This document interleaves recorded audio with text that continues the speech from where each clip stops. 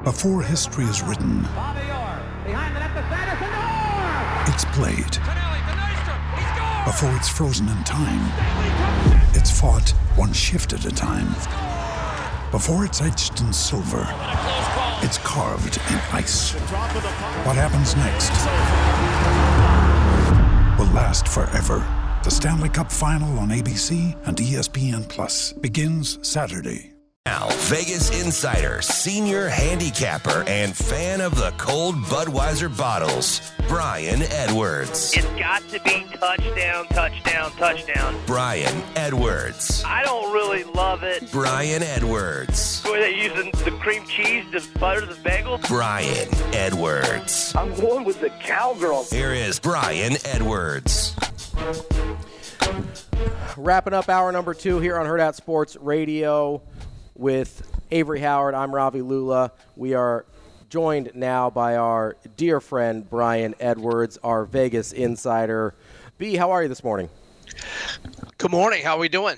Oh, we're just getting through another day. It's weird here in Nebraska this week because there's a football game tomorrow. So it's a little bit unusual about just kind of how our week's going. But we're trying to figure it out. We're trying to get through it.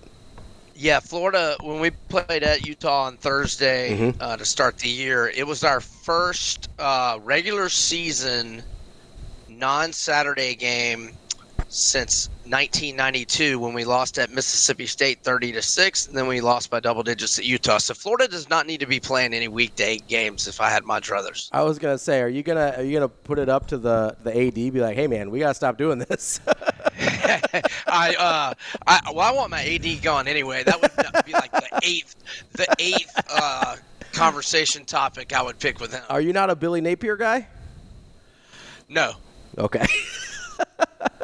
9-9 overall. 6 of the 9 L's by double-digit margins. That is not. Spurrier at the farewell presser called Gator football this great big old battleship. I don't think Napier's battleship material.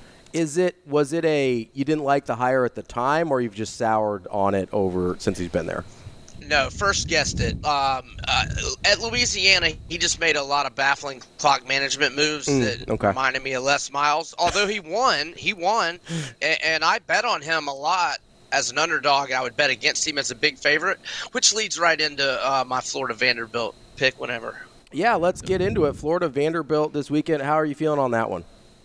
Yeah, so I'm going Vanderbilt plus 18.5. So the Gators have only won by double digits against Power 5 opponents on Napier's watch. 3 times, but they've only won by 19 or more, which is relevant because I got Vandy plus 18.5. I think it's 18 now, but that's fine. They've only won by more than 19 of a Power 5 opponent with Napier once. So that was 38-6 to South Carolina.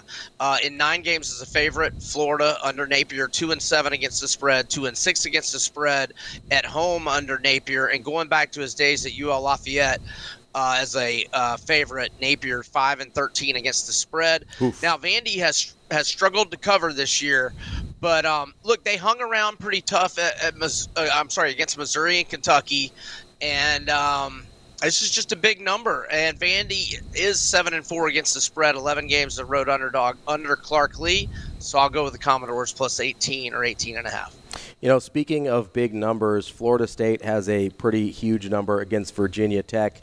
Your rival over there at Florida. I don't know if I'd be keen on that number, but you do kind of like the over/under in that game? I do. So it's anywhere in the 52-53 range, and I like it over. The over's 3-1 for FSU, but if the total had been 52-53 range, the over would be perfect for FSU. They've had combined scores of 55, 60, 79, and 69, and they average 43.3 points per game. But FSU's really struggling defensively. Boston College, who's not doing well offensively all year, put up 29 against them. FSU is ranked 118 out of 133 FBS teams in pass defense. And Vatek, not an offensive juggernaut, but had their highest offensive performance last week when they scored 38 against Pitt. Maybe they found something in their new starting dual-threat quarterback, Kyron Drones. He had 3 touchdown passes without a pick against Pitt last week. He also has 205 rushing yards, 4 touchdowns this year. And Vatek, not very good defensively. I think Jordan Travis, Johnny Wilson, and Keon Coleman will get us most of the points we need. And I like it over 52 or in 53 range. You're loving the overs this week. You got Arkansas at Ole Miss as well. What do you like about the over in that one? That's a little bit bigger number than that FSU one. Yeah, so it is a high number, but they've had shootouts the last 2 years, a 52-51 Thriller in Oxford 2 years ago, a 42-27 last year, which got to 69 combined. It does not hurt our cause that Dwight McGlothern, Arkansas's starting corner, third-team All-SEC last year, he's doubtful, with a concussion from last week. John Morgan, transfer from Pitt, 2 sacks, 1 forced fumble. He is out this week. And look, KJ Jefferson got stymied last week by the Aggies, but Texas A&M is levels above Ole Miss's defense. I think Ole Miss and LSU's defense, as we saw last Saturday night, are on the same level. So I think KJ returns to his form that he looked great at LSU 2 weeks ago, and they had a big offensive showing. Jackson Dart playing really good for Ole Miss. Ole Miss great on offense, terrible on defense. I think we get points galore over 63 Arkansas Ole Miss. Well, and you mentioned the other team on the side of that shootout in the Ole Miss game last week, LSU. They head to Mizzou this weekend. That's an even bigger number at 64.5. You going over there too?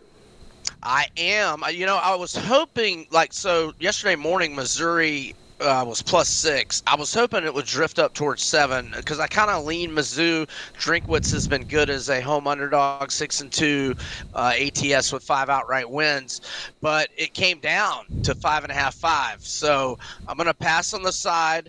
I sound like a public square with all these overs, but I think it's justified. The over's 5-0 for LSU. They're ranked 4th nationally in total offense, 7th in scoring. Their games have averaged combined scores of 75 points per game. Brady Cook, QB at Mizzou, playing the best football of his life, 74.5 completion percentage, 11 touchdowns without an interception, 3 rushing touchdowns. Wide receiver Luther Burden is playing like a first-team All-American, former 5-star recruit, enjoying a breakout season, 43 catches, 644 yards, and 5 touchdowns. And we know LSU's offense is a juggernaut. Defense, not so much. I'll go over 64.5. And then the Red River, we've been trying to say that all day. I was going to try to get it out quicker. Red River rivalry this weekend, Texas, Oklahoma. Who do you have on that one? I'm going to go with Texas -6.5. The Longhorns have won all 5 of their games by double-digit margins. They have had 2 non-covers, but they were laying more than 30 points in both of those. They beat OU 49-0 last year. Obviously, that gives OU the revenge angle. But look, Oklahoma is playing well, 5-0 straight up and against the spread, but they let SMU and Cincinnati hang around for 4 quarters for the most part. And I just don't think Brent Venables and company have played much top flight competition, whereas Texas went to Alabama, won by double digits, went to Waco, beat Baylor 38-6, albeit with Baylor's backup QB. But I'm going to go. I think the Longhorns break open a close game, late 3rd, early 4th, win by 2 touchdowns. All right, B, let's move on to the NFL. Is there any betting side that you like in tonight's game that might give anyone a reason to actually want to watch that thing? Yeah, I'm going to go over 44.5 for Bears Commanders. The over is a perfect 4-0 for the Bears. Combined scores of 59, 51, 44, and 58. Chicago's number 31 out of 32 NFL teams in scoring D. They're giving up 34.3 points per game. Until Justin Fields had the 2 fourth-quarter turnovers, he was having the game of his NFL career. He was 28 of 35 last week, 335 passing yards, 4 touchdowns. And, they had a 31-28 game for 59 combined against Denver last week. Washington's defense has given up 34, 37, and 33 last 3 times out. So this is a low number. I think we get plenty of points. I like how Sam Howell bounced back from that 4-interception performance against Buffalo and threw for 290, 1 touchdown, no picks. Also had 40 rushing yards. Had a good defense at Philly last week. Let's go with the over tonight. So I know the Dolphins had been treating you pretty well with the way they'd been scoring. Kind of came back to earth last week. How are you feeling about them? Is there a side that you like with the Dolphins and their points? Yeah, I'm going to go their team total over 30.5, which is exactly what the Giants are giving up per game, 30.5 points per game. Miami's offense did kind of have a little comeuppance last week. I split on those teams. I had them in the first half over, which was a winner, but when they failed on that 4th and goal early in the 4th, ended up not getting over the 26.5 as they finished with 20. But there are other games. They scored 36 against the Chargers, 70 against Denver. I think Tua and company will get rolling again offensively against this very weak Giants squad. So team total over 30.5 for Miami. And then one of the biggest games in the NFL this weekend, San Francisco versus Dallas. How are you looking at that one? Yeah, I love San Fran here. I think I bet them on the look-ahead line last week -3, but I'm okay at -3.5. I mean, if you can buy the half point to 3, great. If not, no problem. I think I would take the Niners -3 or 3.5 at home against anybody in the NFL. The way they're playing right now, they've won all 4 games by at least 7. The other 3 games they won by 23, 18, and 19. They've beaten the Cowboys in the playoffs the last 2 years, 19-12 and 23-17. When the Cowboys went out west 2 weeks ago, they lose by double digits at Arizona. So give me the Niners laying the short number at home. Brian Edwards helping us make some money. We appreciate you as always, Brian. We'll talk to you next week. Thanks, Shaw. Y'all have a great weekend. All right, coming up next, we'll talk to Michael Bruntz to start off hour number 3 on Hurrdat Sports Radio.